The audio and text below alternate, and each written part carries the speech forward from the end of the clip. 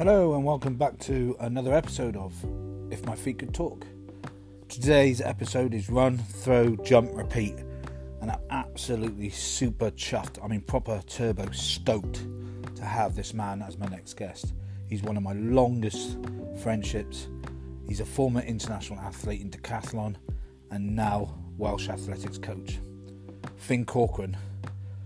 We will be talking to him about our friendships, our school, his athletics career, his coaching career, amongst other stuff. And I really do hope you enjoyed this episode. Hello. Hi, Ryan. How's it going? Hey, not bad, mate. You? Yeah, good. Oh, it's been a long time since I've properly chatted to you, actually. I've been deliberately avoiding you. Yeah, fair one. We usually just message each other. So how's it going? All right? How's the family? Yeah, not too bad, thanks. We're muddling through, but the first rainy day today should give us a bit of a test. But other than that, we're all good, thanks. Yeah, it's been raining down here as well, so you're not alone on that. You know, it's not just the Welsh that are having the fine rain this fine day. Yeah, I saw this morning on your you've been out for a run because it wasn't raining here at that point, and I said to Stacey, I said, rain's on its way because Owen's wet. So, and sure enough, a couple of hours later, it got to us. Yeah, it stopped for the moment, so it's obviously up your end at the moment. So family's all well, yeah? Yeah, good, thanks, mate. Yeah, good, getting by. Right, so let's get you to briefly introduce yourself to the listeners and to the world who listen to this. It's global. Tell them a little bit about yourself, you know, a little bit of your brief history, and then we'll go into it a bit deeper as the chat goes on.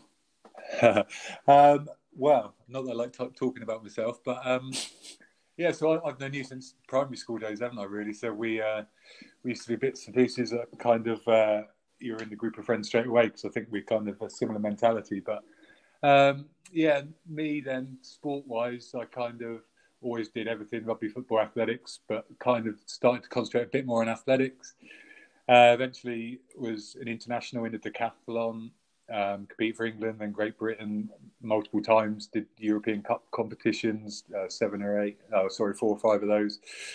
Went all over the world competing, training.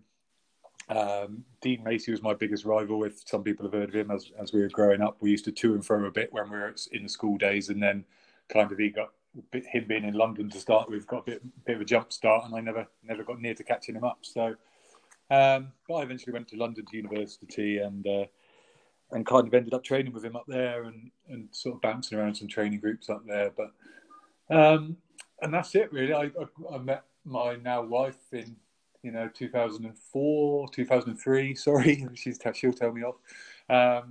We spent 2005 in Australia. I had half an eye on the Commonwealth Games when I came back, but out there I didn't really train any technical, didn't do any pole vault, discus shot, anything. So that kind of put an end to any of that. So then I just played a bit of rugby and bits and pieces. Still did a tiny bit of athletics, although Stacey's never really seen me compete in a decathlon or anything, although I've competed recently in the odd thing just for fun. But yeah, always keep fit. Now I'm coaching. I work for Welsh Athletics. I'm the lead for jumps and combined events, but I also do some S&C work with some of the endurance guys. Some of your audience will know them, and I've just been speaking to them. I was telling them I was coming on. So Jenny Nesbitt and Charlotte Arter and Clara Evans, I've just been doing a Zoom session with them. So Charlotte's the world's fastest park runner, female, and Jenny's not far behind. Same with Clara.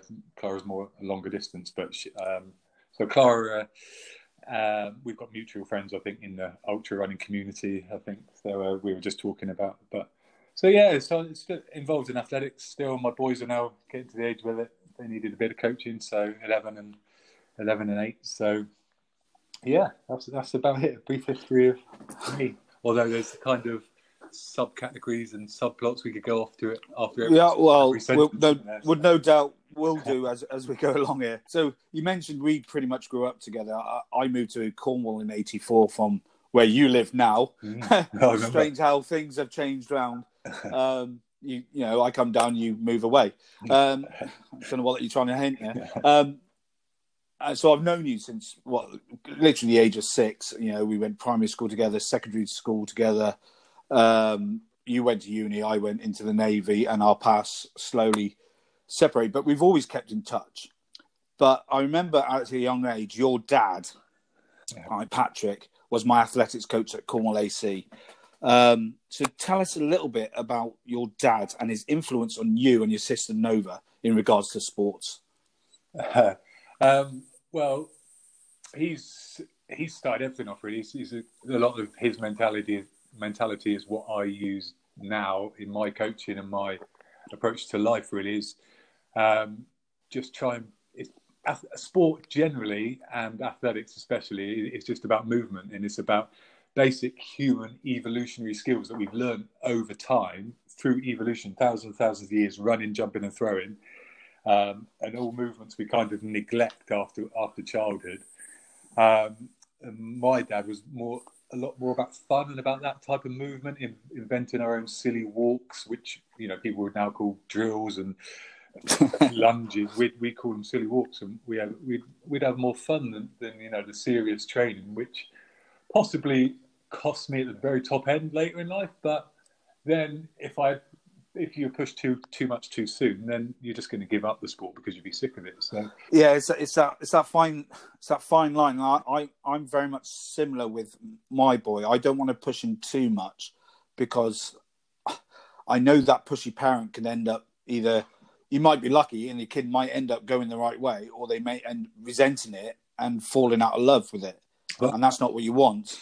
Well, that's the thing, because I'm involved in coach education as well. So I run courses for Welsh athletics and for UK athletics. I'm a tutor on those. So I get to see all new coaches coming through the system. And something I try and stress to them is, I say, like, for example, with my 11-year-old or with your son, you could push them, because if they've got the right mentality, their body doesn't really have the anaerobic system, which limits how much they do. So they can just keep going and going. Can I do another one, Dad? Can I do another one? Can I do this, Dad? Can I do it? So you could push them really, really hard, and they'd be an amazing, and I see it all the time, an amazing under 15, under 13 cross-country runner or sprinter, or amazing at that thing, because you can push them and they will not stop. And so they will get much better really quickly.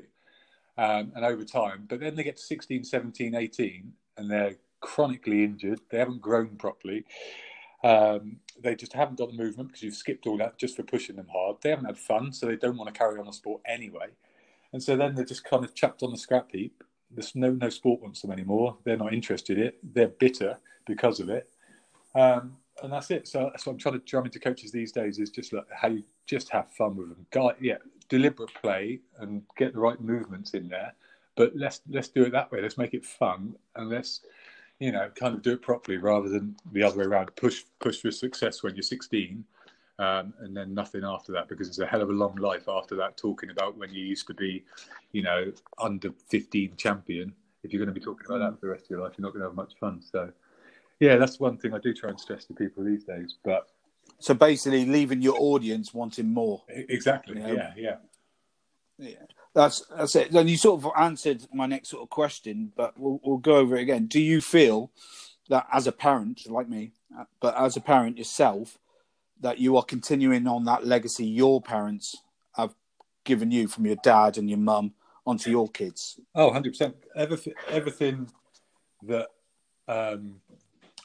I have, or I'm about, or that's influenced my life has been through sport, a great deal of it, and the value that sport brings. But you won't get that value if you just go too much too soon. It's worse. Like you, all the stuff that sport has brought you, like in recent years, especially just the community, you know, the way you act around people, the way, you know, you treat people is all based on lessons you've learned through the hardships that you've had in life, but in sport. And so I think those are important lessons for kids. You can learn them really quickly on a football field or a rugby field or on an athletics track when you're standing there all on your own. No one's going to help you. Mum and dad aren't going to come and help you. You've got to run a race against somebody else, you know, against all these other kids. And I think that you get massive, really quick life lessons from sport that you can't get anywhere else. And you see sportsmen, you can tell, because the way they talk, the way they carry themselves, with the confidence and the way they treat other people, is just a lot better. They've got a much better perspective than the general population who kind of have missed out on that education. Yeah. And it's all about having fun and moving. I think you bring a valuable point there. Sport is also education. It's not just, kicking the ball around and earning big money, or it's not about, going down and just, throwing a ball. It is an education in itself through that university of life. It just depends on how long you want to carry that education on for. Totally. It's not, sport isn't necessarily about being elite. It's nice to be elite if you can be, but it's about being active, being positive. And if you send in that, like you do, that positive energy out around the world, hopefully something's going to come back your way in the end. It's just great life lessons in, and having fun doing it. Yeah, I mean, I've looked up to you now all my life, not just because you're bloody taller than me, but because since we're knee high to our dads and stuff, you've always been that bloody talented kid. It was good at everything, even at the sports days. My parents were going through. They've just got the the old photo slides that they used to have, right? Yeah. Well, my mum's got this new scanner thing now, which you could put the photos in, and then it digitizes it. All right. So she's having a whale of a bloody time, and she found these old sports days from Trelease School when we were together. And there's a picture of me, and I'm in second or third or something like that. And it's a long shot, and there's a picture of a kid way out in front of everyone, and that was bloody you. and that was pretty much my my growing up with you. You were always that kid who we could look up to, sporting and education. You were a top student as well. You did well in education. You went off to uni and so forth and so forth. And I remember this time when we were playing for Redruth School. It was against Truro College. We were in sixth form at the time, and I still remember this try that you scored. It's stuck in my brain. I can't remember who passed you the ball. It was one of the lads, but I was playing. I was a winger playing a hooker for the school, which is strange. So I was the fastest hooker on the field, but you were flying as centre. You had the ball, and it was another mate that I knew through judo, who was playing for Truro at the time. He came to tackle you, and you put the ball behind your back as if you were passing it behind your back. You sold him a beauty dummy. Next minute, you got it in the other hand, and you brought it back round in front, and you've gone for the try. And he's on the floor going, "Where's the ball?" And it was moments like that, I think, that's stuck in my memory of how talented a guy and a kid you were. And then you went onto education and stuff like that. But how did you... This is bringing me on to the education side of things we've been talking about. How was it like to juggle your education and your sports, knowing that you were, training to become the next level? It wasn't just, you running for the school or anything. You were looking at the next level. How difficult was that to juggle your sports and education? Well, kind of being good at everything was a bit of a blessing and a curse, really. But my wife's laughing at me as I'm saying that.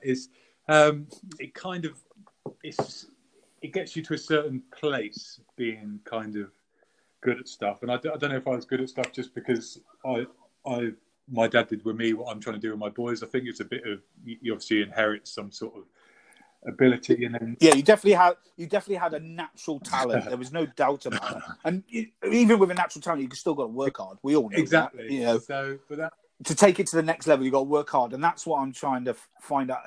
How hard was it for you to step up your game while still, obviously going to uni and all that sort of stuff? It got to being talented. I got a bit too complacent at times. So going off to university, everything up to that point had been easy. I didn't have to work very hard at anything, really. Although I did enjoy training hard, but it's training hard back to back to back to back. I didn't really put together. I'd do a really hard session, and then I wouldn't do another one for a week or whatever. And the same with schoolwork. I kind of came naturally. I didn't do a lot of revising for my exams. Ended up going off to university a bit underprepared and a bit complacent, really. So I got a pretty big shock within the first year because I didn't really train. I met some other athletes up there, but I played a bit of football. I didn't really train athletics, and I came out of that first winter having not trained. Went to the British Championships and no heighted in the pole vault. Went to the car park and cried because I'm like, right, that's never going to happen again. So I kind of, it was a bit of a turning point with training and with kind of schoolwork. Then you think that I'm going to have to actually not waste myself here, which is my parents have been telling me that for probably 5 years. They used to sit me down and go, look, stop, you're going to waste yourself here if you do not knuckle down and work hard. It's not always going to be easy. So, yeah, so kind of a turning point there when I was 20, 21, I just thought, right, I'm not going to duck out of sessions anymore. I'm not going to, I'm going to actually work hard. And so that changed my mentality since then. And now if I start a running session, I used to start running sessions at that first year university, second year, and kind of stop after 3 reps and go, I was supposed to do 8, but I'm tired. Can't be asked, since that kind of turning point, I will always finish a session. And it's kind of nice to have that in the back of your mind. You think, however hard it's going to be, you think, well, there is no other option, so I'm gonna. Yeah, because you must still have days where you think, oh, fuck me, I really can't be asked today.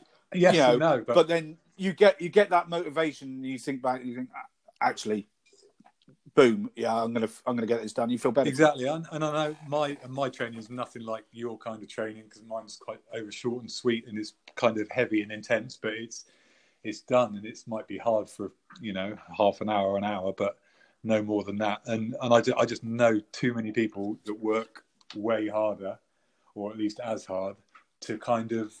It would be disrespectful for me to kind of dip out of sessions in and out. I think it's just. Like I said, it's about the energy you put out around the world, and if that's kind of the energy you're putting out, ducking out early, then that's no good. So. Yeah, I've seen some of your sessions on the Instagram stories, and they make me want to puke. It's impressive some of the stuff you do. Like I say, you're still one of my biggest inspirations, even though we're not a completely different sport.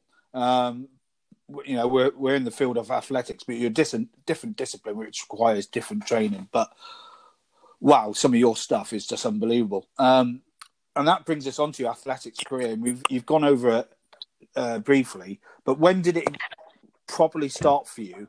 And what was your training like? So, for instance, for the running side of it, how many miles a week were you doing? What was your training schedule like?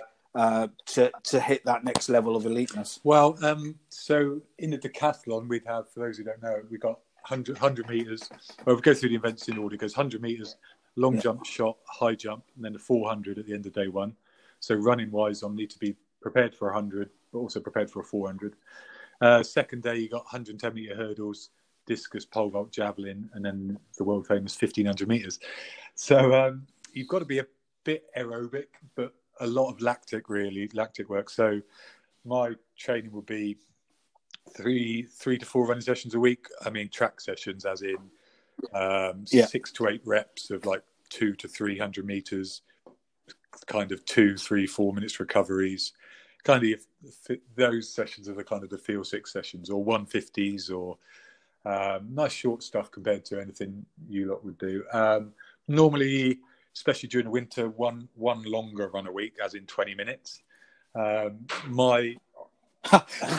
love how you say one longer run of 20 minutes. I could because when I'm lucky for a decathlete in that I always did cross country when I was at school. So go back to doing everything. Yeah. So, and I used to do the 1, 2, and the 800 meters. So I was lucky. I kind of got that 1,500 meters for free. I'd always be first or second in the 1,500 meters come the end of day 2. So I did have to work on it. But my VO2 max was 81.5 as well. So it's like I've always had big lungs and the capacity to be able to.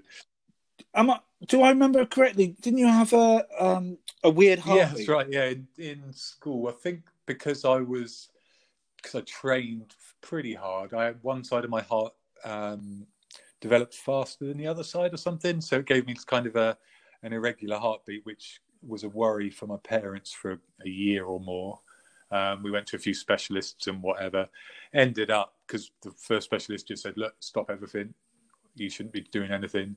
And then eventually got down the road, because that wasn't happening, obviously. So it got down the road of when I started to actually move, like when I started to run, they put me on a treadmill in the end. When I started to actually run, my heartbeat just went perfect, went sort of really, really regular instead of being like all over the place. It's when you were rested. When I was rested, so that kind of gave me the green light to crack on. And so that was nice. But that came from, they only found that when I was in hospital from a rugby injury. I was got a knee in the back in a rugby, and ended up, they took my heartbeat when I was in hospital, and they thought I was going to pass away or something. But no, fortunately not. But yeah, an odd one. But yeah, so yeah, aerobically I was always okay. So yeah, running wise, it was all track work, and so on maybe weekends I'd do some like 300 meter reps on the grass, which a lot of our athletes are doing at the minute because they can't get on tracks at the moment. So yeah, so that's kind of my running training. Then I'd probably lift weights once or twice a week, do circuits once a week, and then you've got kind of 8 other events of technical you've got to try and cover as well. So some throwing at some point, and but same thing I say, because some of my athletes now are quite experienced in terms of multi-events. So I say, look, we don't need to just keep doing this event every single,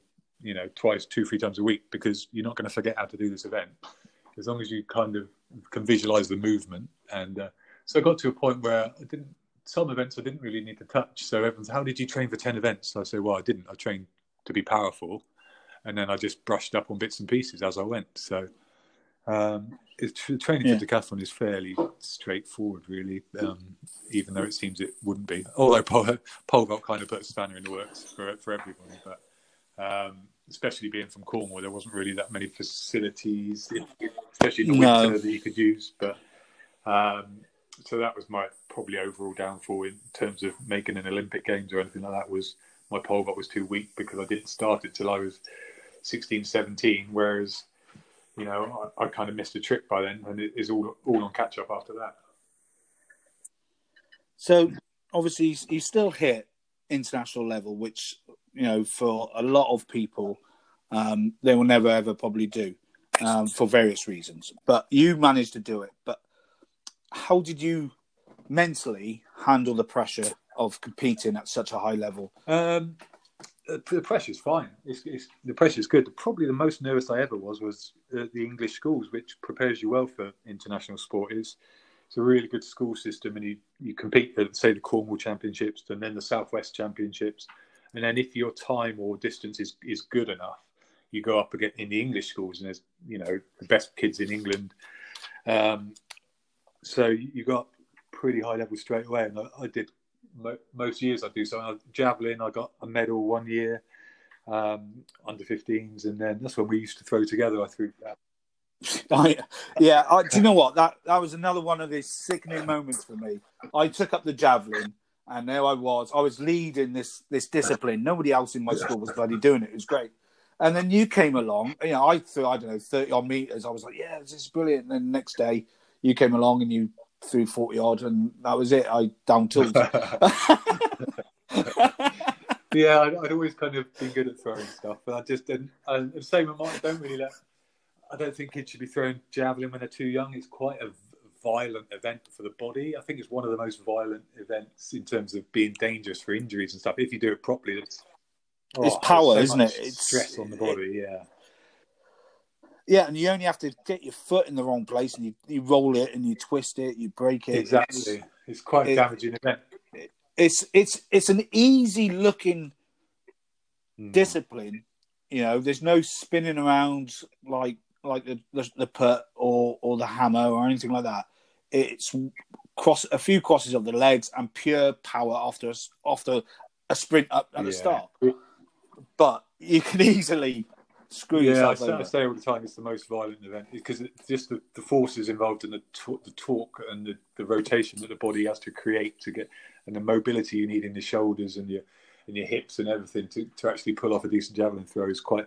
So I never really did it until about that point, but then I was quite good at it. So I got a national medal at that quite quickly, and then I did 400 meter hurdles as well, which which is a fun event, which I used to throw up after every time. So I was at so I won my heat at the English schools fastest qualifier, and then threw up in the pen afterwards. So I eased up in the final. I got silver, but I was never going to get the golds. But I remember the last 30 odd meters, I thought, I don't want to throw up again, so I just eased up a bit. And my dad was like, "What? That guy nearly caught you." I'm like, "Oh, oops, won't do that again either." So yeah, that could kind of set me in good stead for anything international then. And so you get your international visiting. Yes, I got the vest, and then you think, right, you're not supposed to be happy with that. So then you've got to go away and reset your mind to right and compete from a nation. And I always loved it. Loved the training, loved competing. And I didn't really feel a lot of pressure. No more than you'd feel for when you're lining up for. Well, certainly not as much as you feel for when you're lining up for one of your 36-hour races, but just the standard nerves, really. So I always enjoyed it. I probably got more nervous for rugby matches, maybe for rugby sevens matches. Although, come the 400 metres, I'd pretty much rather be anywhere else until that 400 metres is over, and then you're worrying about the 1500 then. But so yeah, to be fair, at the time I was probably quite nervous, but not because it was an international, just because I knew that it was going to be a hard run and hard physically. I think I can sort of agree with you on that. Even though mine are a different discipline, I always get nervous before an event. Even though I know I could run a half marathon easily enough, or I can run a marathon easily enough, I'm capable of doing them, not a problem. Even a 10K, I still get nervous before a race, only because my brain starts clicking on it's going to be hard. It's the weather's crap and all this sort of stuff, and I turn into what my wife calls me a freaking racezilla, because I can turn into a right nightmare sometimes pre-night of an event. But once you're in, you start to settle, don't you? No, as you were saying that before, you just said that last bit. I was thinking the same. That I used to even for if I had running session to do, I'd get nervous, and so I'd be a right grumpy sod before, and Stacey would be like, "Look, just go training," because I'm nervous. And it's the same. And I haven't had that recently until I got the row machine. And now I'm like, oh God, I got a row machine. So now I'm not grumpy. Well, I don't think I am. Actually, I am. But that's my wife laughing. Yeah, I can hear Stacey in the background. Yeah. So, saying that, but I love it. I love that. I don't love the thing, but then you do it, and the worse you feel before. And I tell my boys, the worse you feel before something, the better you feel after. You finish that, and you're like, you feel sick maybe, but in 5 minutes' time, you feel brilliant. You're like, oh, I'll have a beer now, and like, brilliant, I've achieved something. I was nervous, I did it, and now I've come out the other side and I feel amazing. So, and I think that's a good thing on life in general. If you've got a job interview, something like that, you feel that you're terrified, as long as you're prepared, go into it, you're going to feel good after. I say to my boys all the time, I don't want to go to school today, Dad, I've got this, got that. Look, the worse you feel now, I know you're nervous, because sport has taught me this lesson. I promise you, the more nervous you are now, the better you'll feel at the end of school when this day is over. And I said, it will go in a flash, before I'll be picking you up from school and you'll be smiling. I'll go see. So yes, life lessons. Definitely. So what was your highlight of your athletics career? What was the pinnacle for you, and what was your worst? So for me, I had a DNF in a race or whatever. That was quite a low thing, and I learned a lot of lessons from it. So what was your highlight, and what was your lowest point? My highlight in terms of accomplishment, probably, as I mentioned, European Cup combined events competition. So we'd take a team of 4 decathletes, Great Britain team, over to different places. So I went to Lithuania, Sweden, Denmark, all over Europe. And so I enjoyed that in terms of actual, on paper, what's your best accomplishment. But the thing I enjoyed the most was just being around that kind of atmosphere. And recently, now that I'm working back in athletics, just being around the buzz of that high performance on training camps, let's say South Africa, California, training down in Australia. That kind of, to me, is the pinnacle of my. Do you need someone to carry your kit bag? I'll happily come and. But those are the kind of the best things, and the worst thing is there's been too many to count. There's it's. What was the very worst though? What was the one that sort of you went? That was the lowest of my life in that It's probably I had numerous no height. So you're in a decathlon, and if you, for example, I even did it in the high jump in Germany. So you compete for Great Britain, you go abroad, you all this effort, you do a couple of events. I nearly no jumped in the long jump one time, and that's only the second event. But so the fourth event is the high jump. Your opening height, you pick what you want, and I came in obviously a bit too high for the warm up I'd done, or how my body was. But so I had 3 no jumps, and so you kind of got a no height. So then, yeah.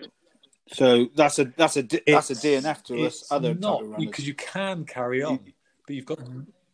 So what, even in your jumps? No, you're out of that event. Yeah. That's what I meant. Oh, sorry, DNF the high jump. You can carry on, and this is another lesson that I've learned, and I tell my athletes till they're sick of hearing it. So you've done 3 events, you've cocked up the 4th one, you've still got the 400 meters to go, and then you've got 5 events tomorrow. But you're basically going to come last because you've got 9 events, and everyone else is going to have the points for 10 events. So you've got no chance in a competition overall, and you're never going to get a PB, and your motivation's out the window. So it's like, what do? Do you stop? And I'm not going to do the 400. I'm not going to come back tomorrow. Or do you go, right? I'm going to try and get a PB in the 400 now. Use it as come training in the and morning. personal, I'm going to try and get a PB in the hurdles. Going to try and get, but I know height in a high jump, and then as long as you start the 400, you don't have to. You can still stay in the competition. So low point. So I bomb out the high jump. I then just do the first couple of steps of the 400. So I don't even have the presence of mind to run hard. I chicken out of that. So then I come back the next day. I run the hurdles, not bad. 3 no throws in the javelin. I've never done that before or since. 1 over the line and 2 out the second. I thought, how you only get 3 attempts in decathlon. So it was a shameful performance, not only technically but my attitude. And so, but I do not mentally let any of my athletes now, unless they're injured, stop. So if they know height, they knew this. So I said, right, we're finishing, right? And I thought because it's a relief actually. Oh, phew! I don't have to put myself and my body through anything else. But no, the attitude now is no. You finish it. You're a multi-eventer. You're not a multi-eventer if you quit. You carry on in every event. You give everything you can. You'll benefit more from it than not. So doing I wouldn't even call it a low point. I just call it a disappointing moment that I learned a lot from. But, and all of these things. And you say about competing internationally. It's not, and it's something else I tell people all the time. You're not going to be judged in a few years of whether you made the Commonwealth Games, whether you've got a gold, whether you've got 5th. It's nice in the moment, but you're not defined by that. You're actually defined by how you treat people and how you carry yourself. So definitely. It's like you call them accomplishments. They're all lessons, good and bad to me. It's just something that gets you to become a better person, good and bad things. So, obviously, during this time, you would have had to follow strict diets, stuff like that. Watch what you're eating, watch what you're drinking. No neck and nominate type stuff every day. What was your diet like back in those days? To be honest, it was terrible. I'm one of those annoying people that kind of doesn't put weight on. You've got a high metabolism. And looking back now, obviously, it's one thing I'd do because we're big on it, Welsh Athletics. We've got a nutritionist, and I try and speak even to my young athletes, just try and get the message to them early that, look, what have you had to eat today? What are you going to eat after you finish this session? This would be a good idea. Have you got what type of liquid have you brought with you to drink? Is it water? Because if not, these kind of drinks aren't any good for us. Other than if you need stupid calories like you lot do. It's trying to get the nutrition. So now, if I have time again, I'd have a lot better diet, I'd like to think. And because I know what difference that makes to performance in the end. So if you don't, even if it's not a kind of aesthetic thing where you're putting on weight, your actual performance that your body can produce on a sub-perfect diet is obviously not optimal if you're not kind of fueling it properly. See, you chose the wrong discipline. You should have come into mine where it's like an eat as much as you want buffet during these races. Literally pizza, sandwiches, cake, Guinness, you name it. We've got it all. You chose the wrong sport, I think. So you obviously some top athletes. You've already dropped a couple of names right there during it. Hello, Dean Macy. Obviously, you competed against them, Dean. But who was the one that really stood out for you? That you maybe, obviously, Dean Macy aside, but out of all the athletes that were on the field doing whatever discipline, who really stood out for you and why? Erky Nool in the decathlon for Estonia. He was Olympic champion in 2000. So he was always kind of, he's almost a legendary. He had the Erky Nool fan club. People would follow him around in these Erky Nool t-shirts, and he was kind of a legend of the sport. And some of our training camps as well. Daley Thompson used to come out to California because he was good friends with my coach at the time, Greg, and Dean's coach. So it's nice to be around those kind of people. But yeah, I mean, I got a lot from everyone I competed with or against or trained with, and I got lessons that stick with me every single day that I've learned from other people. Jamie Corey, a Commonwealth medalist in a decathlon, I used to train with him, and at the moment he's cycling, trying to go to Land's End virtually. Actually, he always taught us after a running session. There was a famous photo of Daley Thompson who was standing up above everybody at the end of the 1500. Everyone else was just lying on the floor. He was just stood up, and he'd always show us that photo and say, "Look, I'm still standing." So after every single running session, people be lying around on the floor. It'd be like he'd just be picking people up, going, "We're still standing. We're still standing." And so it's little things like that you get from, the great athletes you've trained with and competed with. And there's too many to name. There's too many that just on the top of my head at the minute. But just everyone, take a little bit from everyone and everything, and try and give a bit to everybody as well. So not, that sounds a bit dodgy, doesn't it? But No. I totally get what you mean. If you're taking in the knowledge and the advice from, just either by witnessing or being actually told, it's paying that kind on, isn't it? What you've learned, and the best way onto the others. Say to my boys, I keep saying that, but my lad's head boy this year, and I said, "What do you think the best way to show people or to tell people how to act is?" And because I've been telling him every day for his whole life, he says, "Well, I just need to act in the right way, don't I?" So if you model your behaviour, if you behave how you think people should act, then you don't even need to say anything. The way you act should tell them. They should learn from you, as long as your message is good, that your behaviour, you should pass it on just by doing it. I should get a lot of people ranting exactly, by the sounds of it. So when you retired from competitive decathlon, what year did you officially no more competitive decathlon? I was only in my early 20s, really. It's say before I met Stacey, but I was in Oxford trying to train twice a day, working in a shop. I was travelling down to London to see Greg twice a week, and it was just getting a bit too much. And I got to the weightlifting platform in Iffley Road, where Roger Bannister ran his 4-minute mile. There's a gym near there from the university. Got on the lifting platform, just set the weights bar up, and just thought, I don't want to pick that up. I have no motivation. And I went in the car and just cried. And then I'm like, I don't want to do this anymore. I mean, it's too hard. There wasn't any lottery funding then. There wasn't anything, which is fine. I don't think people should be entitled to that. I don't think I'm not entitled to anything. And I greatly appreciate anything anyone's ever done for me. But I just didn't want to do it anymore. And I don't know if I regret it or not, but because it was probably a bit early. So then I just played some rugby then, but and I got a bit of cash for that, which was nice because I got to know another community and played a lot of sevens. Went to New York sevens, Portugal sevens, Dubai sevens 2 or 3 times. So it kind of just changed. Do you think that helped you with that the mental side of it? As we know, Dame Kelly Holmes, she struggles badly from mental health because of the stopping of the competition and the focus of the training and everything else she had. Do you feel going into the sevens then sort of helped that sort of with the mental side of things of not competing anymore at a high level? Well, it's like now with why I train so hard. It's just I can't live without it. I'd feel horrible about myself. It's impossible for me to comprehend what type of person I would be. I'd be a horrible person if I didn't train hard or didn't have a sport to do. And it's not.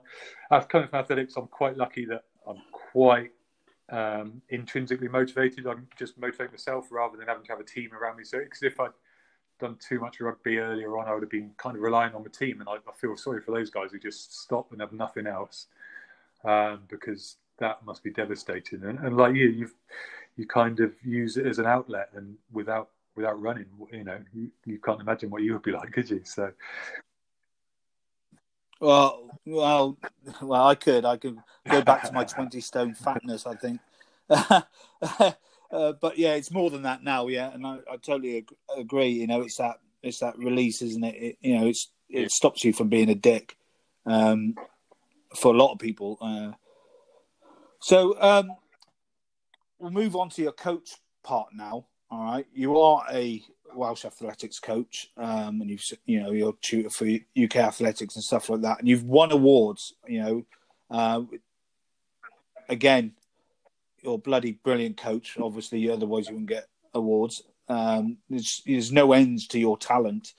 But what do you feel is the most important thing about being if I was to be a coach, if I was going to be a new coach, what is that one important lesson you would tell me about being a coach? That's quite straightforward to answer, and it's quite poignant at the moment, but I won't go into why because it's complicated. But the most important thing when you are a coach, the most important thing is the athlete. So, and I don't mean the athlete as a performer, I mean the athlete as a human being. So the first thing you should do in a training session is talk to that person, and no matter how big a group is, every person, hello, even how's your day? If you look after the person first. So this is the way I do it. So I look after the person, so I talk to them, see how they are, how they're doing as a person, before we even think about training or talk about it. Then it's what's their movement looking like, so we get them moving. Let's warm up. So don't just go on 2 laps warm up. You go, I need to watch you warm up, or warm up with you, or all together, or because otherwise, especially if it's kids, they're not going to tell you they've had a rugby tournament. If it's an elite athlete, they might not tell you they've got a little bit of a niggle. If you can watch them warm up, you go, oh, okay, why are you moving? What's the matter? Oh, I didn't sleep last night. Oh, I thought so. So you can just spot little things by watching them move. So you treat the person first. You treat the person as a human. You treat the movement second. So how are you moving? Then you train. So it's in that order. The most important thing is that athlete as a human being, not that athlete as an athlete. And that's what a lot of people just neglect. And just because they're too self-important as a coach, they want to make the coaching session about themselves and about, oh, I've been on this course, I've been on that course, I've listened to this, I've listened to that, I've got this, I'm this level coach on that. It's not about the coach, it's about the athlete, and it's not about the athlete as a sports person, it's about the athlete as a human being. Because without that, you've got nothing. I think you pretty much nailed it on the head. And I'm going to change tack now. I'm pretty sure I remember your dad running the London Marathon and coming into the primary school and telling us and showing the foil, the foil blanket and the medal and stuff like that. Good memory, yeah. Am I right? You did that? Yeah. I've got my memory is pretty good. I'm crap with everything else, but I'm pretty good at remembering stuff. Have you ran an official marathon yet? If not, do you plan to? So, yeah, my dad did marathon 3 or 4 times and my mum did it with him once. But I've done a half marathon probably 6 or 7 years ago now, Cardiff Half. I think you did it about 1:31. 30? As I say, my aerobics always been okay. So for a kind of a 95-kilogram power athlete, it's kind of not bad. But and from that, I was hoping. Well, I was planning in the back of my head. I'll get an Ironman done, because that's obviously, as kind of a manly kind of man, I like to think of myself. That it's like, well, of course I've got to tick that off at some point. So yeah, because you're a handy bad. swimmer as well back in the day as well. You still hold all the school records. I can handle myself in most sports. So I kind of planned to do that, but then that coincided with, after that marathon training, I got a bit more into kind of my weight a bit more. So I kind of probably put on a bit of size in terms of musculature. That's a terrible excuse, because I know some big guys who run a marathon. But and yeah, I had a couple of years without a lot of running, and then when I went back to it, I had a lot of calf issues, and to this day. So whenever I run even track sessions now consistently, after 3 or 4 weeks, my calves break down. Again, that's just an excuse, because I should just do some conditioning for the calf, but I'm too lazy. So it's kind of doing those little things that I'm not doing at the moment. But I do plan at some point. I'm 40 something now. 42? Right. You're 42, mate. You're 42. So, 42, mate. It's all right. I know. Yes is your answer. I will do a marathon at some point, and I'll stop finding excuses. Yes. Because I will. Yes. I can't go through life having not done a marathon. It's just doesn't quite fit. But then, exactly, especially when your old man has done is, something. You know what I mean? Like, well, of course you're doing a marathon. You're. The thing is, it's not your remit though. You know what I mean? You are, as you've already said, you are a multi-eventer, former rugby player, etc., etc. It's not in your nature. You weren't a born training marathon. You weren't Mo Farah or whatever. You were a multi-eventer. And if you and Thomas and stuff like that can do it, I'm sure you can. Yeah, I will do one. Excellent. Right, and you've got some beautiful trails by your house. I love watching your stories, when you take the dog out for a walk, or the kids up, or you do some training up on your trails near your house.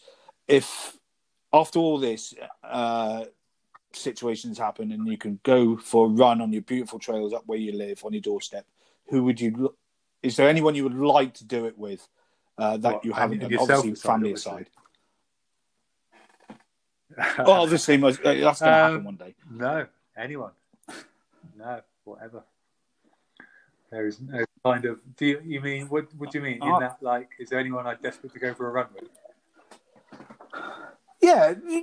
You know what? You haven't caught up with someone for a long time, and a bit like me, you haven't caught up with me properly for a long time. Is there anyone that you just fancy just going? Because you know what? It's nice to go for a little bit of a run and a catch up and a jog, enjoy the scenery, and just take in everything. And obviously, you've got such beautiful countryside and stuff where you live. Who would you like to share that with? You're from the ultra running community. We normal people don't go for runs to catch up. We have a beer, and have a chat, or like. Well, we do that as well. We do that actually during normal people time. Don't go for we go via a pub. They go. I'm not talking. If I'm running, mate, I'm not talking. I'm like, look, don't talk to me until we finish. Sometimes it's all right to slow down, don't you? That's funny. Because you're going to have to slow down with me. I've learned a lot, because my tutoring now, I also tutor on the Leadership in Running Fitness course. And so for me, that's a completely new community, kind of tutoring running leaders. Yeah. And we've got an interesting tutor, Colin, on board. I'm not sure if I should have said his name, but he's got a nice way of putting it. Because he does some couch to 5K stuff. He's coaching some elite guys as well, but he does some local stuff. And he calls it chatty running, and that's your aerobic running. But my 20-minute runs never used to be chatty. They used to be quite quick. I know. Well, it was only bloody 20 minutes. What can you talk about? 20 minutes, for God's sake. Huffy puffy. He would call it huffy puffy, you see. So that's balls out.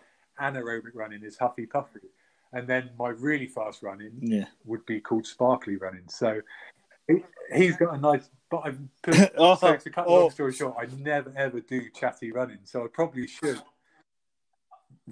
Well, when I come up, you're going to be doing what we call Good. sexy paste, my friend. Sexy paste, where we both look good and we're having a Okay. chat. You know what I mean? And finally, mate, Project Hop. All right. Obviously, you know I'm a big supporter of your Project Hop. Tell the listeners and stuff, what is Project Hop? Why did you start it all up? Good question. Give us a lowdown. Project Hop T-shirt on now, actually.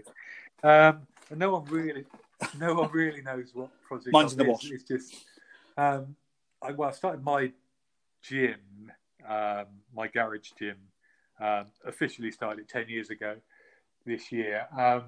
And that's, as I say, that's my kind of saviour. That's where I go to train and my therapy and everything. But so that I used to call that I used to hashtag HOP, House of Pain.